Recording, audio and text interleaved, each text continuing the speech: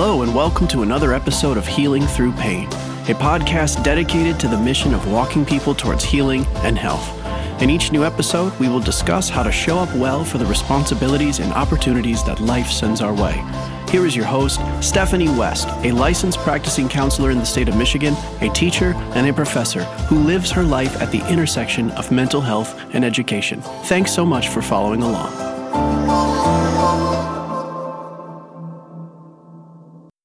I want to start today's episode by sharing probably what I consider to be the most valuable life lesson I've ever learned. I've learned a lot of life lessons, and I learned most of them the hard way. That's the reality of being Steph, and, frankly, I'm okay with that. But the most powerful lesson that comes to mind when I think of formative interactions happened back in 2016. So when I was in grad school, there was a policy that said if you miss 2 classes, you're fine. If you miss a 3rd class, you automatically fail the term. And it wasn't a policy by the instructor, it was just a university expectation. And so when I had skipped 2 classes, it wasn't such a big deal. So we get to March, late March, so we have only about 6 or 7 weeks, about 6 weeks left to go in the term. And I get a call when I'm sitting with my supervisor, and we find out that my mother-in-law has lung cancer, and it is a terminal diagnosis, and they've given us a timeline. And I'm just sitting with him stunned, and I said to him, Dr. Lehman, I've got to go home.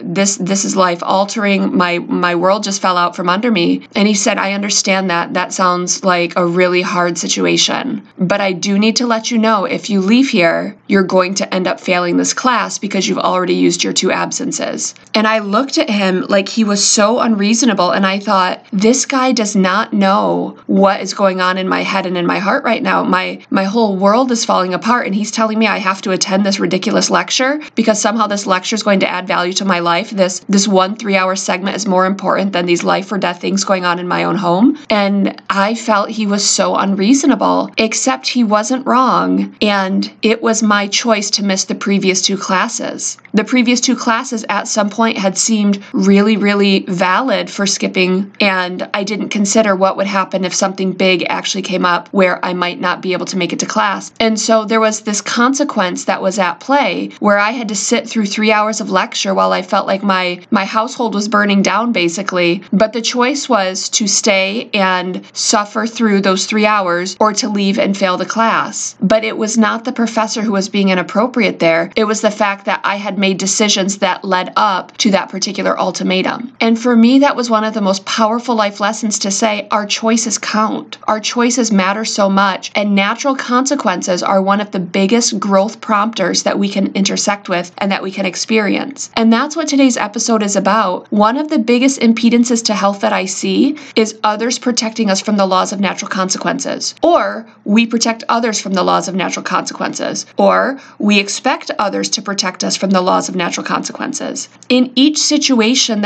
where these things unfold, people lose. And what we lose is the potential to be held accountable, the potential to have to grow up, man up, take care of our business in age-appropriate ways. When other people rescue us, or when we try to rescue other people, we are disallowing growth to happen. So actual stunting is going to happen. When my professor held me accountable there, yes, it was excruciating, but 6 years later, I can still use that as a reference point to say that man loved me enough to warn me that the next decision I made would have a ripple effect, and he wasn't going to make a pass just because there was some sort of emergency going on in my life. That is a very loving gesture, and that's the type of love that I feel is missing from a lot of the relationships in which we engage. One place I see this is codependence in parenting, where mom or dad is engaging in poor behavior and the other parent excuses it to the kids. So dad has addiction issues and mom makes excuses for it. Or mom's having huge vacillations and mood swings and dad kind of tacitly endorses it or normalizes it instead of saying, this is not okay and we need to seek help. You need to do better and be better. Kids are wise. They see when bad behavior is excused. And unfortunately, when bad behavior is excused and then normalized for them, a lot of them repeat the cycle in the next generation. It's a cue to kids that it's okay to be not okay and other people will make excuses for you.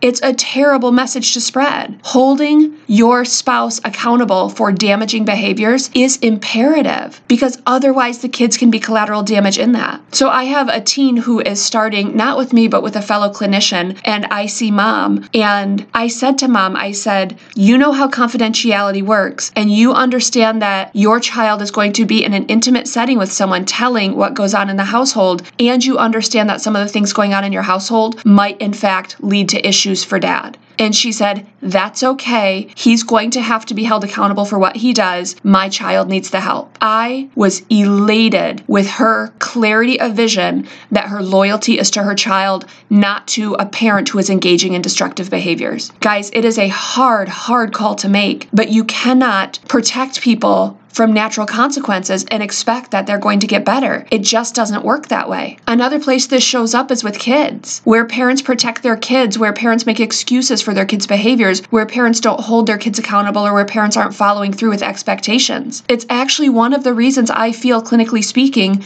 we have such high rates of anxiety and depression in our teens and young adults right now, because they have not been asked or told or shown how to stretch themselves in stressful circumstances, or how to be held accountable for their actions and their choices. We grow when we're introduced to measured amounts of stress. When we're asked to problem solve, we realize our capabilities, we grow in self-efficacy. If we don't ask kids to do that, they're not going to know how to do that. When you protect kids from stress, you're protecting kids from growth opportunities. When someone else steps in and rescues us, we stunt the growth process, and that's especially true when kids are not asked to stretch and to grow. Kids will stay forever kids in spite of their chronological age if they are protected from natural consequences. If your kids screw up, they need to be held accountable. If your kid's out there wreaking havoc in other people's lives, it needs to be told, it needs to be called out, it needs to be punished, it needs to be followed through on. Whatever that looks like, we have to teach our kids to own their stuff, and we have to own it too in our own lives if and when we mess up. That's how we model it for kids. But kids are not going to know what it looks like to navigate hard stuff if we protect them from it. One of the places we also see this show up is in organizations, especially in places like sports, right? So if there's a player that we really want to play, but there's some sort of minimum grade expectation, and just because they're this particular sports player, they can kind of get the system tweaked for them. They don't have to put in the work. Teachers will adjust the grades